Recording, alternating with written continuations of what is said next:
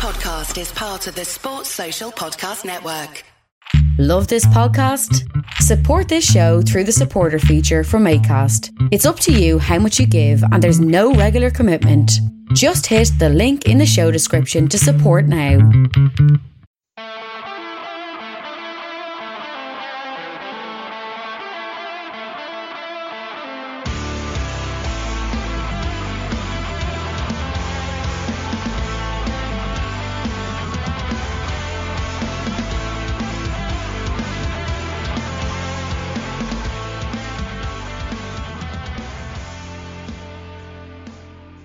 What's good, boys and girls? Two-Footed Podcast on Monday, February 28th, brought to you by EPLindex.com and our presenting sponsor, Liberty Shield. Liberty Shield is a VPN provider. A virtual privacy network allows you to go online, change your location, access things like American Netflix or BBC iPlayer, ITV Hub, all four, things of that nature, while also keeping your data safe.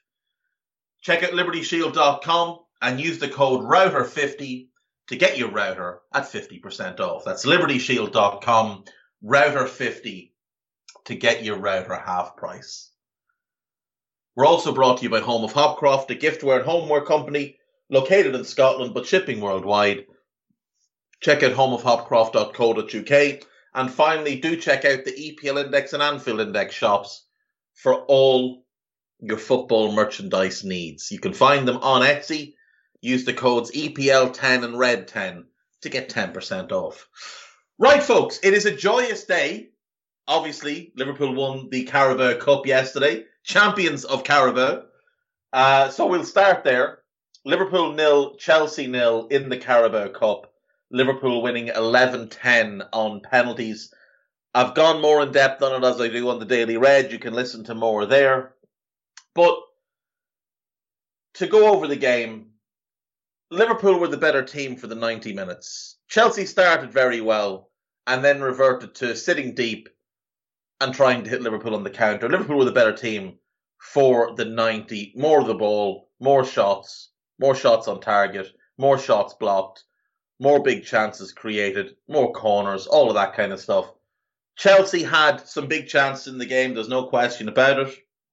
Both teams really should have scored in normal time. Liverpool did score in normal time.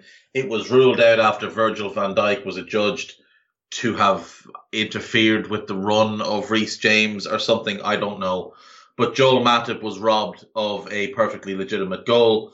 Chelsea had a couple of goals ruled out. Lukaku was offside. Havertz was offside. So, these are things that happen in football. These are things that you expect. In extra time, Chelsea were the better team. There's no real way to argue that. They had more momentum. They had more purpose. But we get to penalties, and Thomas Tuchel brings on Kepa. Now, you all remember a few years ago in a League Cup final, Kepa refusing to leave the pitch when his manager tried to sub him off for a penalty shootout. Well, this time he was subbed on. This time he decided he was the big I am, trying to play mind games on people like James Milner. Baffling stuff. There were two penalties in particular scored on Kepa that ruined any chance he had of saving any of the others. Liverpool's second penalty was a Panenka by Fabinho that embarrassed Kepa. And their third penalty was the most alpha penalty you'll ever see in your entire life. Kepa deciding to stand 3/4 of the way across the goal on one side, and Van Dijk deciding he was going to put it in the quarter rather than the 3/4, and then just death stare him out of it. Magnificent from Virgil. Chelsea, to their credit, they took great penalties as well. The only iffy one was probably Timo Werner's. Wasn't very well struck. Keller probably should have saved that one. The only one Kepa got close to was the Ibu Konate one, but it had too much power and he didn't really stand a chance of stopping it, bar getting a full hand on it. We get to 10 penalties each taken, 10 penalties each scored, and upstepped the goalkeepers. And Caoimhín Kelleher, who played as an outfielder till he was 15, who played GAA growing up, knows how to strike a football, stepped up and smashed his penalty home. And then Kepa stepped up. And then you knew it was over. Because all his mind games, all his nonsense, all his big I am and his bravado had been beaten away by the Liverpool penalties. And he stood looking at the ball like a scared child with the Liverpool end behind the goal, baying him. And he put it 50 yards back in the crowd. So, a little bit of karma for all his messing and pretending to be the big fella. Liverpool win the cup. It's the first cup given out this season, and obviously we will take it gladly. 1 of 4 is the war cry. Look, I'll take it and one more. I'll take it and one more, and I'll be happy with the season. Liverpool deserved to win. They were the better team overall, and that is their 49th major honour. That is the most of any English club. United of 45, Arsenal of 31, Chelsea are closing the gap on them, then it's City, then it's Tottenham. Then it's City, then it's Villa, then it's Tottenham, then it's Everton. United fans will try and include, I'm sure, Community Shields, which are pre-season friendlies. You can tell they're pre-season friendlies by the fact that for much of its existence, the Charity Shield could be shared and each team would get to keep it for 6 months. That is not a competitive trophy. They've tried to make it a competitive trophy in recent years, but the fact is you don't have to win anything to take part in the Community Shield, which has always annoyed me.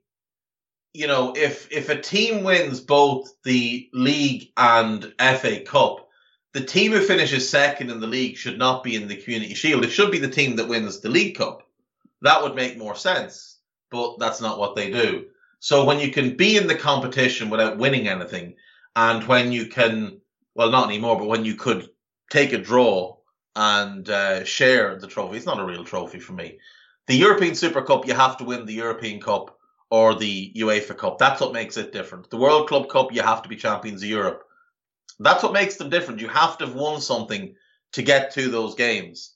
And like I say, Liverpool are the most successful club in the history of English football. So we'll park that there. Like I said, more over on the Anfield Index podcast, the Daily Red, which you can get every day around lunchtime.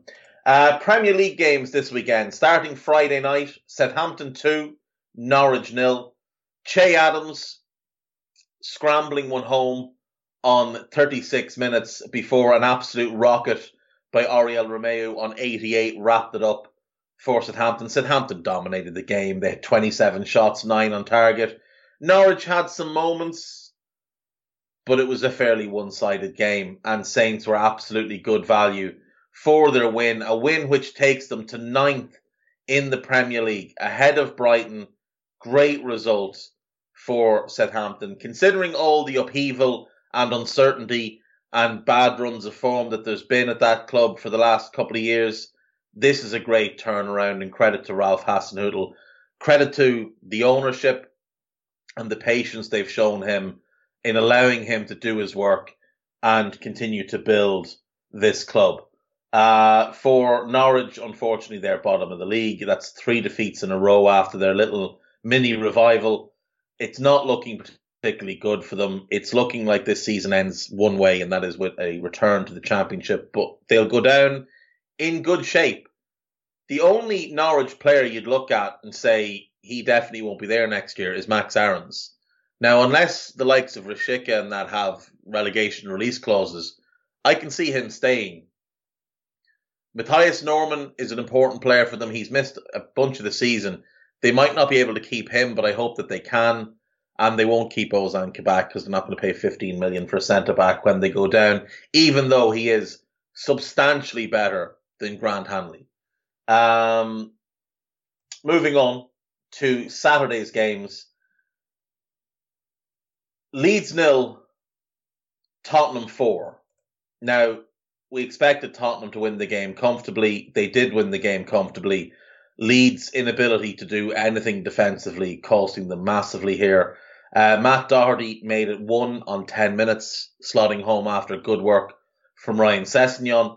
Kulusevski made it 2 on 15. Some of the worst defending you'll ever see by Leeds. Harry Kane made it 3 on 27 minutes. Meslier should really do better with that one. From that angle, Meslier should do better. And then on 85 minutes, Heung-min Son wrapping it all up, putting a bow on it. Good ball by Harry Kane. Great run by Son. Good finish. And that's all she wrote. And unfortunately, that's also all she wrote for Marcelo Bielsa, who was fired after this game.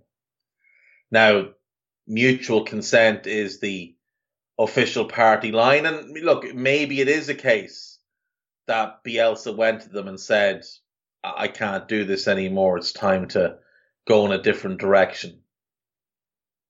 But I hate this. I really do. I've loved what he's brought to English football.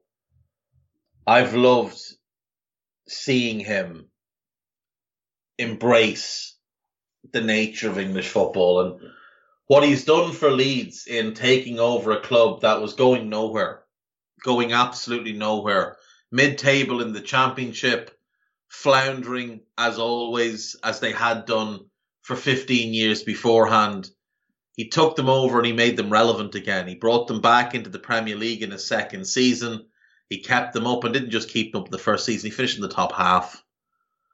This season, they've been decimated with injuries. Yes, maybe he should have been more pragmatic. Yes, maybe he could have improved certain things. But I also think people need to take a long, hard look at Victor Orta, the director of football there, and ask him, why is the squad this weak at this point? How have you not built a better squad for the Premier League? I've said this before, but if you look at Leeds' best 11, there is at least one Championship player in it. At least one. Now, I would say Leeds' best 11 is Meslier, Ayling, Llorente, Koch or Struijk, Firpo, Phillips, Rafinha, Rodrigo, Harrison, James, and Bamford. Now, you might argue that Stuart Dallas should be in that. Okay, that's fine. Now there's 2 Championship players in it, Luke Ayling and Stuart Dallas. You might say Matthias Gliss should be in it. Okay, now there's 3. You might say Liam Cooper. Well, now there's 4. Now there's 4 Championship players in your team. You see, Leeds don't even have a full 11 of Premier League calibre players. So when one of those players who is of Premier League calibre gets hurt, it's a Championship calibre player or an unproven kid coming into the mix. So I don't think the blame for this should be laid at the feet of Marcelo Bielsa. I think, yes, he maybe should have been more pragmatic. Yes, maybe he should have abandoned the man-to-man system. But his way of playing is his way of playing. It's as simple as that. That's who Bielsa is, and it's what Bielsa does. It's what he's done from Newell's Old Boys to Atlas to America to Vélez Sarsfield to Espanyol to Argentina to Chile to Athletic Bilbao to Marseille to Lille and now to Leeds. This is what he does. And you know it before you hire him. His way is his way. He's not going to change. Now, I hope that he takes a little bit of time out and takes another job in the summer. You know, he's got 4 or 5 months now to relax, to reflect. And I hope he takes another job in the summer. I don't care where it is, but I will keep an eye on it because we need more people like Marcelo Bielsa in football. You know, there's something about him and his ways and the style of play that is pure.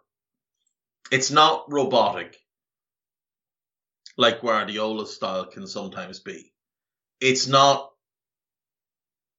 anti-football the way you see with Hodgson and certain managers of that ilk.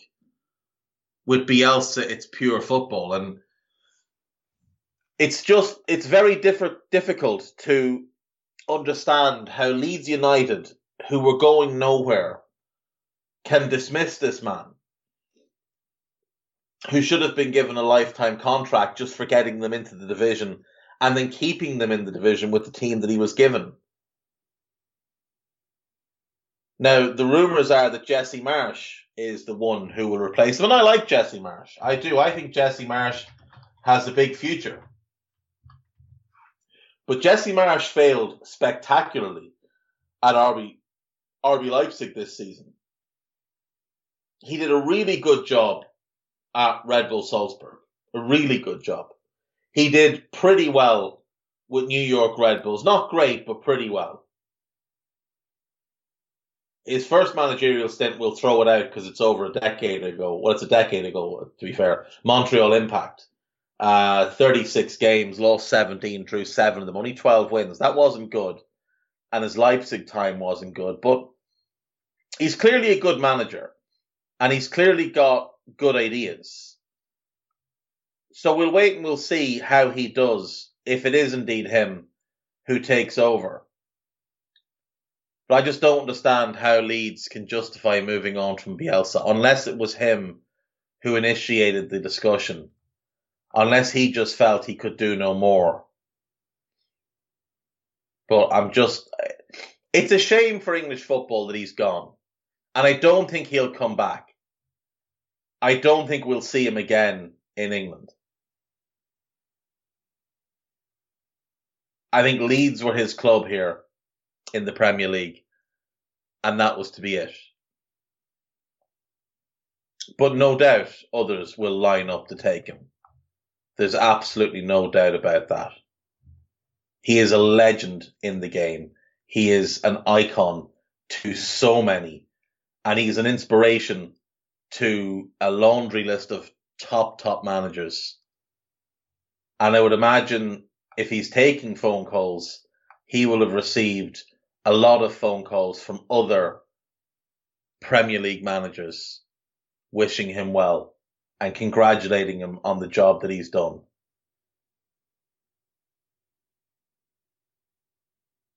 It's just a shame. It just is a shame. For Leeds, they are 16th in the table, only 2 points ahead of Burnley now, and Burnley do have 2 games in hand. So it's a difficult job for anyone to walk into. I still think Leeds, when they get Calvin Phillips back, that makes such a difference to them. And they've got Bamford to come back as well. So I think they'll be okay. I still think they'll be okay. But it's looking shaky right now. For Spurs, they needed that win. And it keeps them in touch with those above. They are 3 points behind Arsenal, though Arsenal do have a game in hand on them. They are 3 points behind West Ham. They have 2 games in hand on West Ham. They have 2 games in hand on Manchester United.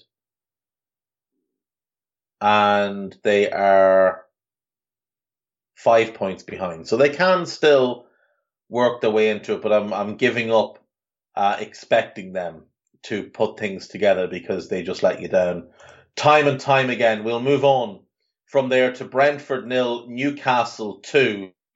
This game was spoiled in the 11th minute when Josh Da Silva was sent off. I think it was probably the right decision to send him off.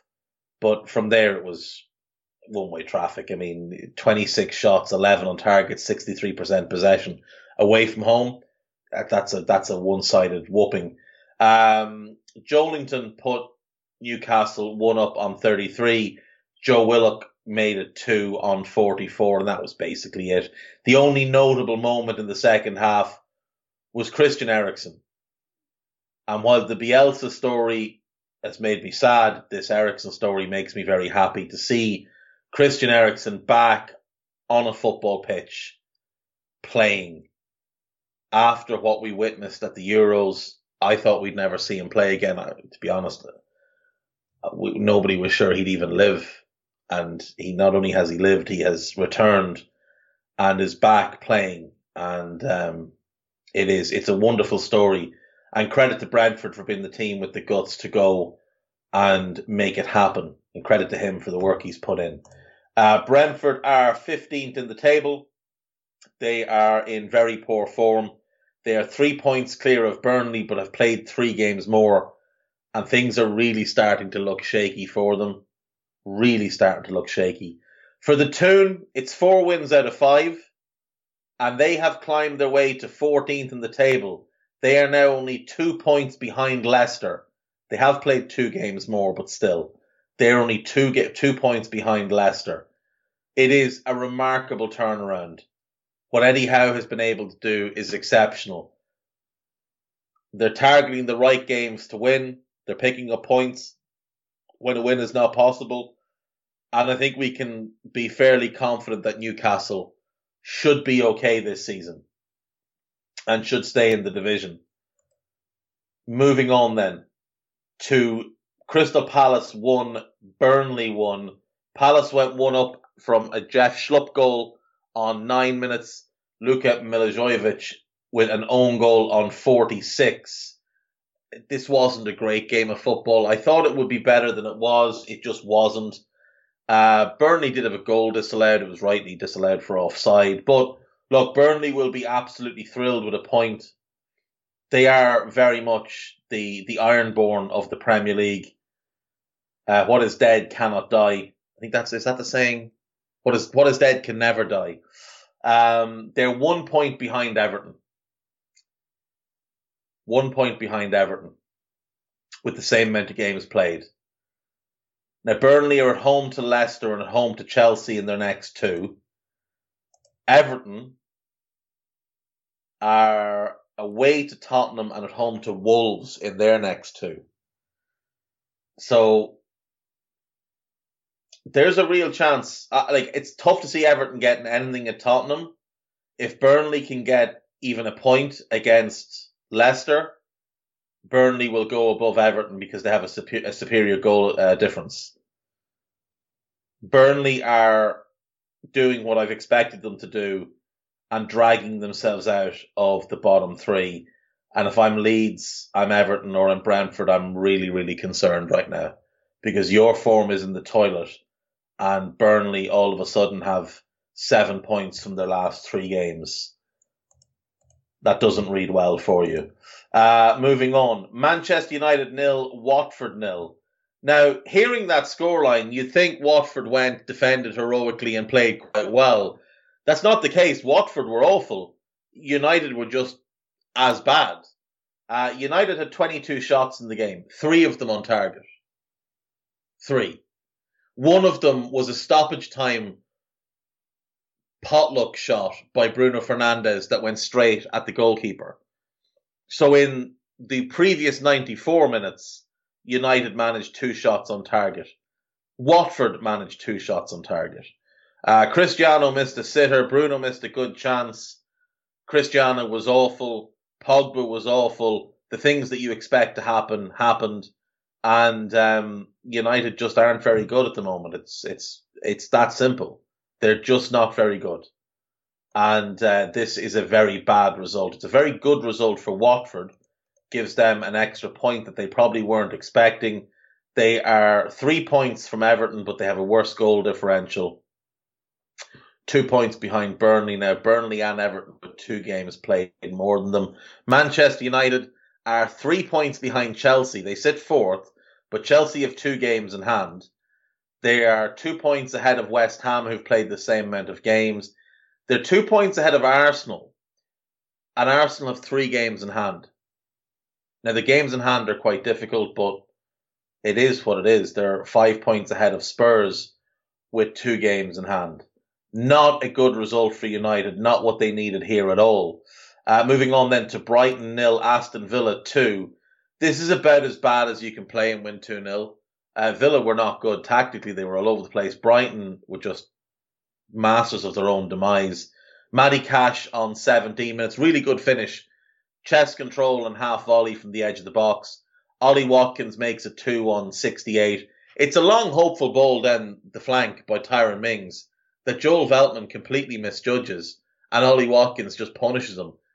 Does really, really well. It's a great finish, but Villa were not good in this game. They had a couple of good moments, but they weren't good in this game. But they get the win, and that's all that really matters. It's a big win for them as well, because their form had been very poor, but they now sit 12th with 30 points, same as Crystal Palace, but they have 2 games in hand on Palace. They're 3 points clear of Leicester, but Leicester have 2 games in hand on them. Leicester have only played 23 games. Now that can be a good thing and it can be a bad thing. It can be a bad thing when you're in as bad a form as they're in, but they've still got the opportunity to catch up points on some teams above them. For example, they've got 3 games in hand on Brighton, who are 6 points clear of them. So they could find their way into the top half if they can get their act together. This one was controversial. Everton 0, Manchester City 1. This was about as bad as City have played all season. This was worse than they played against Spurs. This was legitimately worse than they played against Spurs. Everton played with a real frenzy and a real tempo to their game, disrupted City's passing network, really forced them back when they didn't want to be forced back, pressed them in key areas, defended surprisingly well. City were still on top in the game. Everton had a couple of half chances, but nothing of real note. Phil Foden scored the only goal of the game, a tap-in after a bit of a scramble. But what's controversial about this is that there's a moment in the game where the ball bounces in the City box. Rodri tries to control it, and it hits his arm. And it very clearly hits his arm.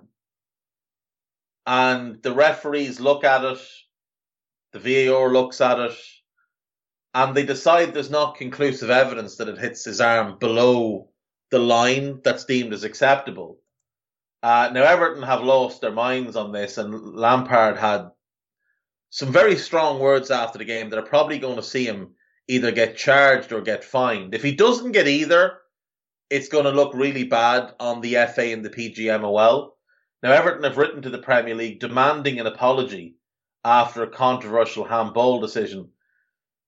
You see, when you see the picture, it does look like it hits him just above the elbow on the inside crook of his arm. But again, it's what you really need to see is you'd need to see a shot from above. That shot just doesn't exist. It looked like a handball. It did. It looked like a handball. Lampard said, we lost a point today because of a professional who cannot do his job right. It's so incompetent to get it wrong. So Everton have demanded an apology. And it's Paul Tierney on the whistle and Chris Kavanagh on the VAR. And I suppose Kavanagh's thing is that it has to be a clear and obvious error, doesn't it? It has to be clear and obvious that it was handled, and the referee didn't say it was handled. So, it's difficult. It is difficult. Everton deserved a point from the game. Credit to them. They gave absolutely everything they have. And if they can play like that the rest of the way, they'll probably be okay. I just don't expect them to play like that the rest of the way. That's the type of result, the type of thing that can be really deflating for a team. And, it's very, very unfortunate. City got away with one. There's no other way to look at it other than to say City got away with one. West Ham 1, Wolves 0. This was a pretty good game, fairly even. Thomas Souček with the only goal of the game. A big win for West Ham, a big defeat for Wolves. That's 3 defeats now in 5. And maybe now we see Wolves just fall back a little bit and join the likes of Southampton and Brighton and Villa and Leicester in that kind of mid-table group, as opposed to the top 7 who are going for the European spots. Like I say, big win for West Ham. They needed it. They'd only won 1 in the previous 5, I think, so they needed this one. And they get the win. with Thomas Souček's only goal of the game. So that is the games from the weekend. Look, they weren't great. I thought it was a fairly weak weekend of Premier League action. You look through the games. I mean, Southampton played well. Norwich just didn't. Spurs played well. Leeds were awful. The Brentford-Toon game was ruined. The United-Watford game was awful. The Palace-Burnley game was a bit poor. Brighton-Villa, it was a bit of a mess, really. Everton City was a decent game, just because Everton made it so difficult for City. And then the game yesterday was okay. West Ham, was it probably the best game of the weekend? The cup final was excellent. Like, it has to be said, for a 0-0 draw, it's the best 0-0 draw you'll ever see. It had absolutely everything you want. There's loads of drama, tense nature, some good football played, and then the penalties were great. So yeah, all in all, not the strongest of weekends, but not a bad one. Not a bad one. I'm gutted for Bielsa. I am just gutted for Bielsa. I really did hope that he would stay and be given till the end of the season, and stick around then for next season, because I do think that they will stay up. I think when they get Phillips back, that improves them massively on the defensive side of things. And then if they get Bamford back, they get some goals. And that's what they need. And they're good enough to stay up. They're better than Brentford. They've got a better manager than Everton. I think they're good enough to stay up, but we'll wait and see. Right, we'll take a break. When we come back, we have some news. We have Garth Crooks making his usual appearance, and we'll have the gossip. So I'll see you in a sec.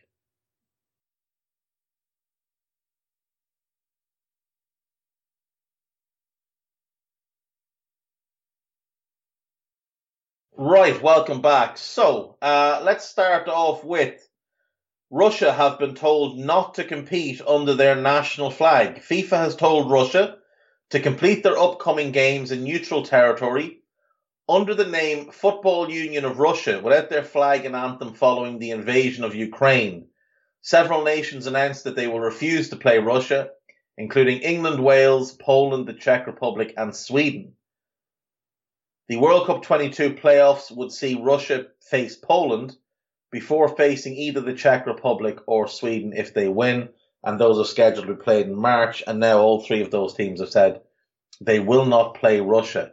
Now, what we've seen in the Olympics, if anyone kept an eye on the Winter Olympics recently, was the international athletes from Russia, or whatever they were called. That's the second time that's been what they've been called at that Winter Olympics and indeed at the last Summer Olympics. So Russia are already banned in that regard. It looks like they could be banned from playing football under their nation. It's not fair on the players.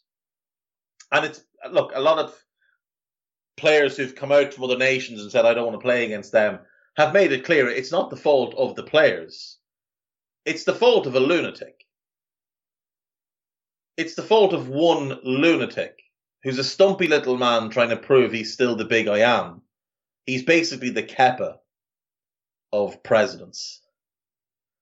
You know, remember Kepa refused to be taken off? Well, he's refused to leave office. And it's good to see that he doesn't have the backing of the people of Russia. There's been protests everywhere. A lot of people in his cabinet have stepped aside. They don't want any part of this. This is him. This is his doing.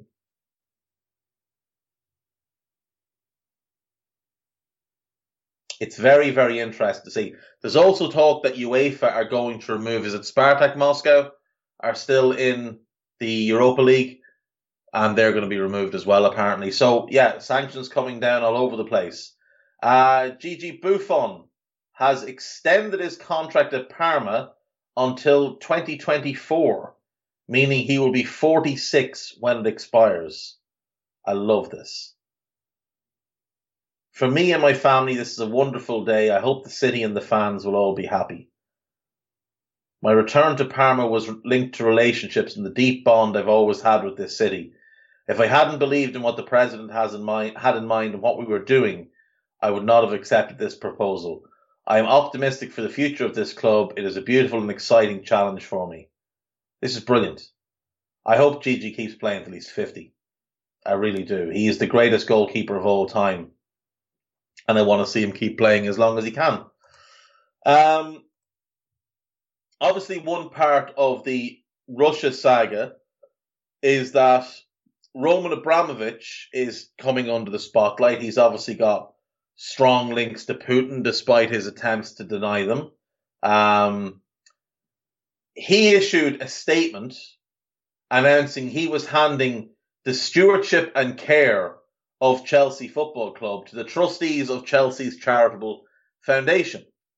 Now, it was a statement that didn't really mean anything, but they have now come out and said they have not agreed to take control of the club. So it's going to get a little bit messy here, a little bit of an uncertain time for Chelsea. The club owe the owner 1.5 billion in loans, which means that if anyone wanted to buy Chelsea, they'd likely have to buy the club as an individual entity, which would be, I don't know, 2.5, 3 billion maybe, and then pay off the loans to Abramovich. Would anyone really be stepping up to pay that kind of money for Chelsea?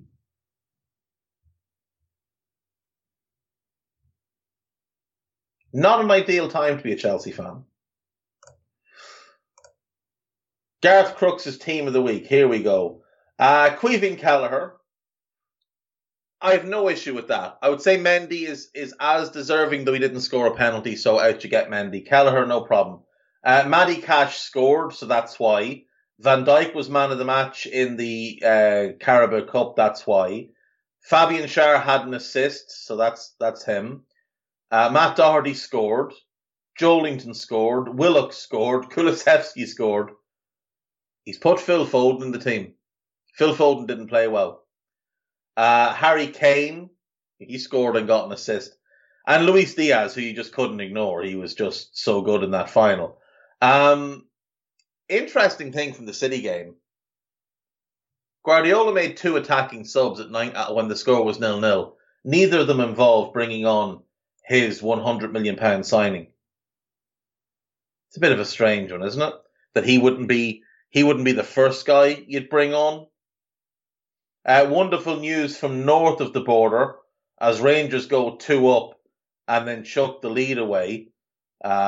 Celtic drew 0-0 with Hibs and Rangers couldn't take advantage. So always a good day when that happens. And that's basically it. That's all the news. Napoli have gone top of Serie A. A late Fabian Ruiz winner gave them the win over Lazio. That is basically our lot in terms of news. So we'll run through the few days of gossip that we have, and we'll get out of here nice and quick today. There's no real need to do too much of a long podcast today. There was a lot of football. There's a lot to be talked about through the week, so we'll get there. We'll get there up the week. Paris Saint-Germain could make a move for N'Golo Kante in the summer. Would make sense. He does look like he's starting to just slow a little bit. Maurizio Pochettino has rebuffed advances to take over at Old Trafford because he wants to become Real Madrid manager. I doubt that to be true. Meanwhile, Netherlands midfielder Gini Wijnaldum could leave PSG. He's been leaving since he signed, according to the press. Harry Kane could once again request to leave Tottenham if Antonio Conte leaves as Spurs boss. That's definitely happening. That is definitely happening. Liverpool have set their sights on signing Darwin Núñez in the summer. I'd be very much on board with that. Liverpool and Arsenal have both made offers for Marco Asensio. I doubt it. He hasn't been very good in the last couple of years.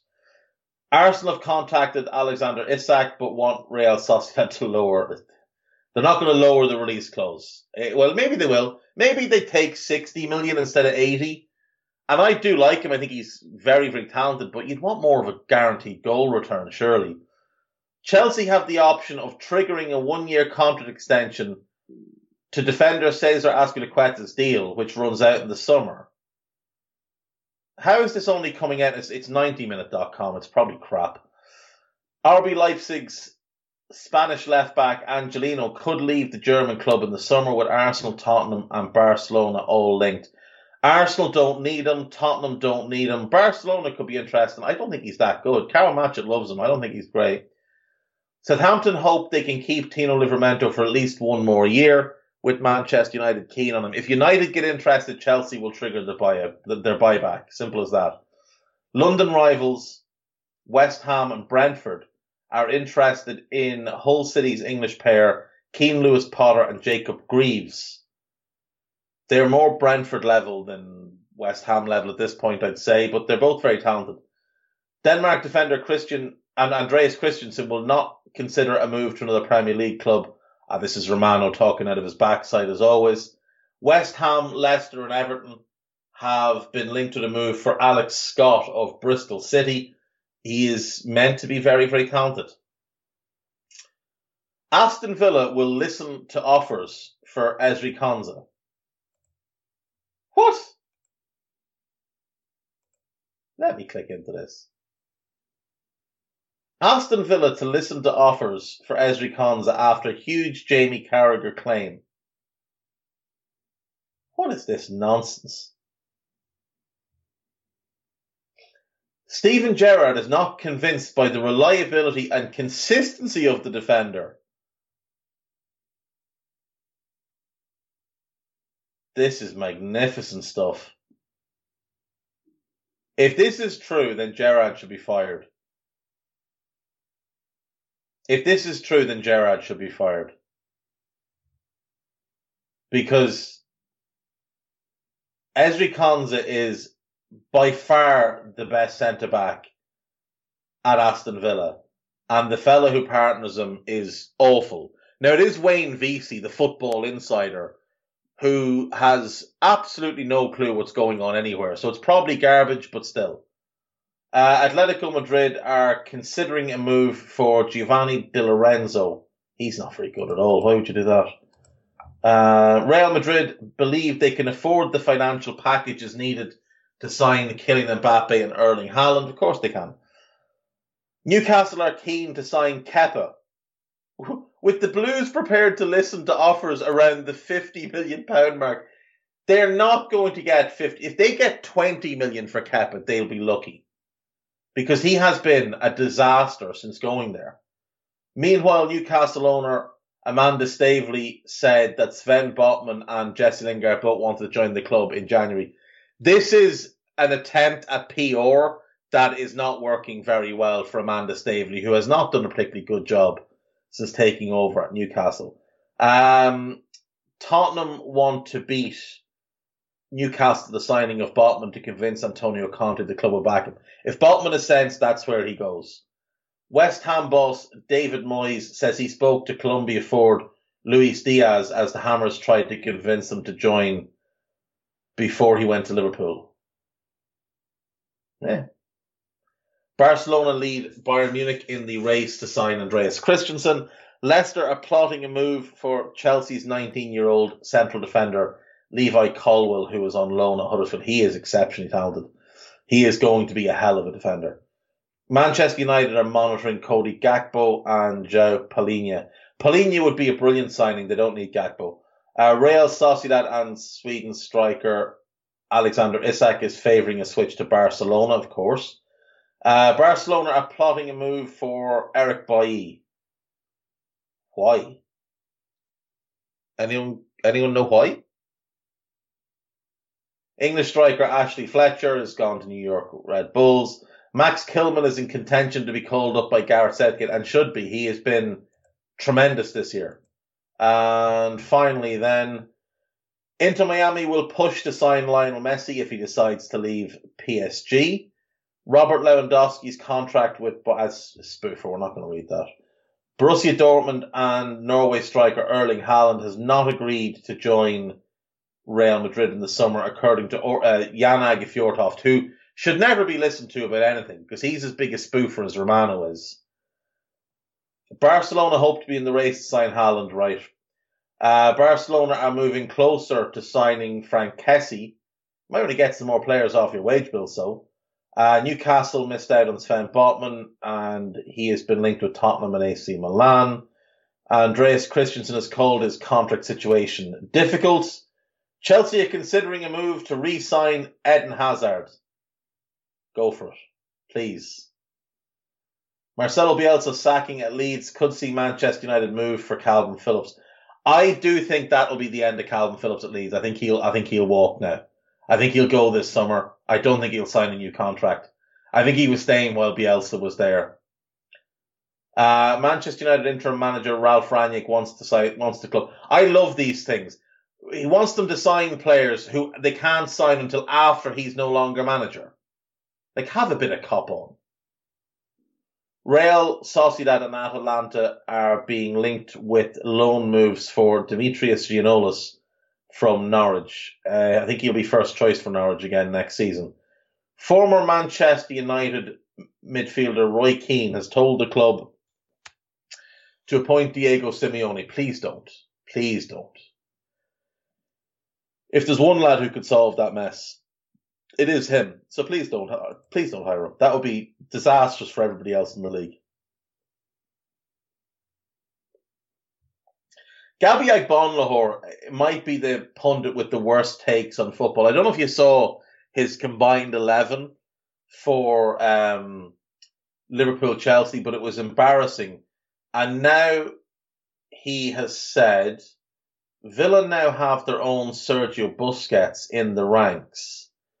He was speaking exclusively to Football Insider. Who on earth was he talking about? Morgan Sanson. What?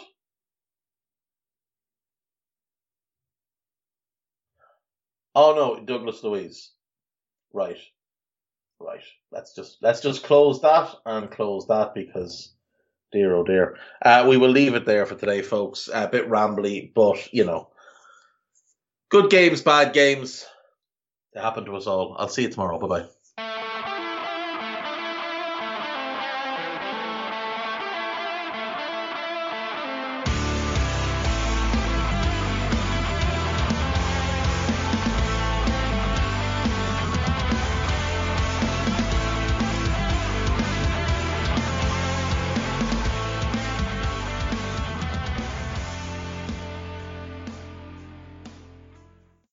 Sports Social Podcast Network.